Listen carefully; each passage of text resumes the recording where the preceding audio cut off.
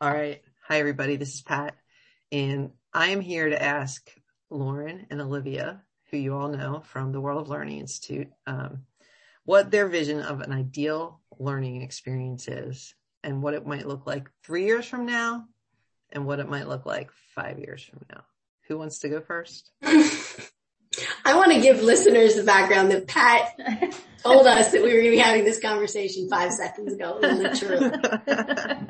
No, so we are not responsible for anything that comes out of our mouths right now.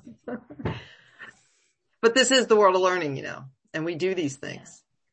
I would say just being part of the world of learning has completely opened my eyes. I mean, I was just a public school kid, went through that track, went to college, was sort of formed by traditional teaching and had been a pretty traditional teacher in, in a variety of settings, but joining the virtual world, I think, when we think about forward facing and we say anybody, anywhere, anytime, that they should be able to learn what they want to learn. And how do we make that possible? How do we give opportunities for people to learn? Having this online environment is an amazing gift that we have because it's 2022 and maybe we can reach anybody, anywhere, anytime, to do what they want to do. And that I hadn't thought about learning that way before joining the world of learning. So I'm inspired all the time. So what's it going to look like 3 years from now with your influence? I'm going to create systems so that it's really easy for us to all get everyone in here, reduce the frenzy. Yeah, there you go. Reduce the frenzy. And have it all work together so that we have a beautifully working machine that works in lockstep with districts, parents, teachers, students. So the experience from when they say, I want to take nuclear physics in Arabic,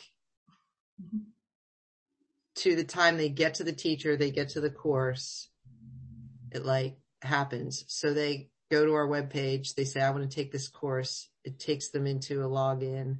Mm-hmm. They pay the money and they're in this beautifully developed course that Olivia has a vision for 3 to 5 years from now. I mean, first of all, I'm so glad that Lauren wants to figure out the systems because, and my background's really different. I did not really have a traditional classroom experience until I was an adult.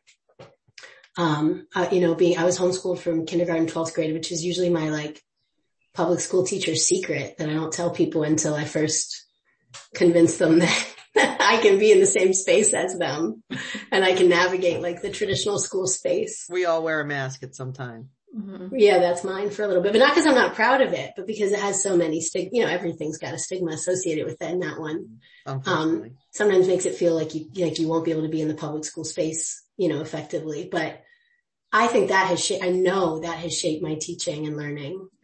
I don't know if I would be here today had I not been homeschooled, which is sort of a funny thing to say, but, if I were here, it would have come, from a different angle. So I think the ideal learning experience as I envision it, and I think about it now with my child because he's 1.5. So everything's the 3 to 5 year timeline is his timeline, Pat. Mm-hmm. And so I'm and the stakes are relatively low right now. No one's asking us to make any decisions today or tomorrow. So I can kind of be oh, he could be here. He could be there. He could do this thing or that thing.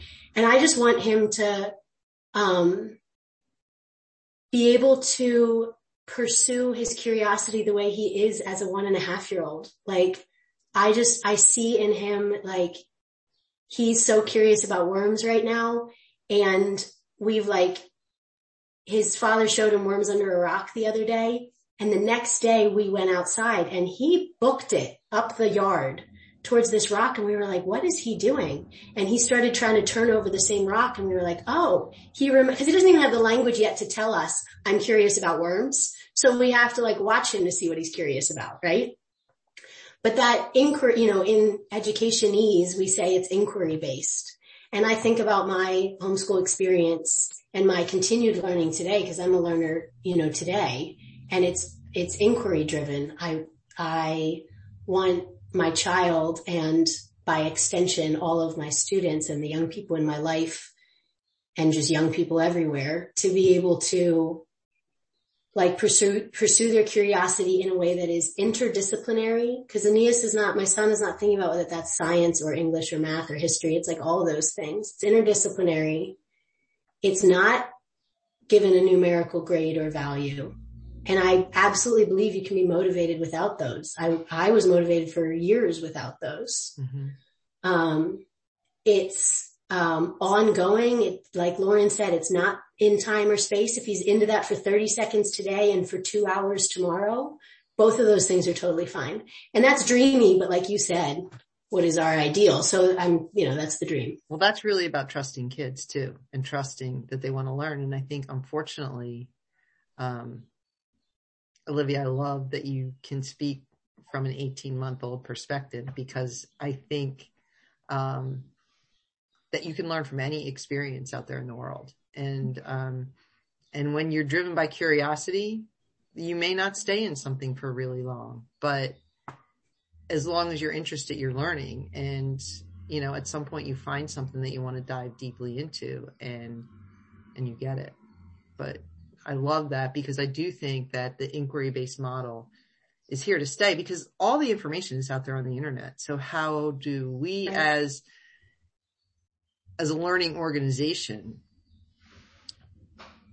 make that possible for somebody to say, I want to learn a language, but I want to learn a little bit more, or I want to learn about chemistry, but I want to learn a little bit more. And so you guys are awesome. Thanks Lauren, do you have any closing words on this inquiry thing and what that ideal learning experience will look like 3 or 5 years from now? Yeah, I just think, I was reading Dr. Butler's, newsletter this morning, and how we're moving into this next phase of learning, right? How in the industrial age, like schools are these like learning factories. You got to standardize. We got to get everybody through. And now we're kind of thinking about it as like this huge network of like, where can learners go? What can they reach? What can they take in? And creating these systems of support. Mm-hmm. And I think we're bridging that right now. It's really exciting. Because we work with a lot of traditional schools, and we're also offering something a little bit outside of what you can do traditionally. And I think that's really cool. So who knows? Anything's possible. 3 years were the bridge, 5 years were the stars. What do you think, lady? I love it. All right. Hey, thanks for the conversation. I appreciate it. Thanks, Pat.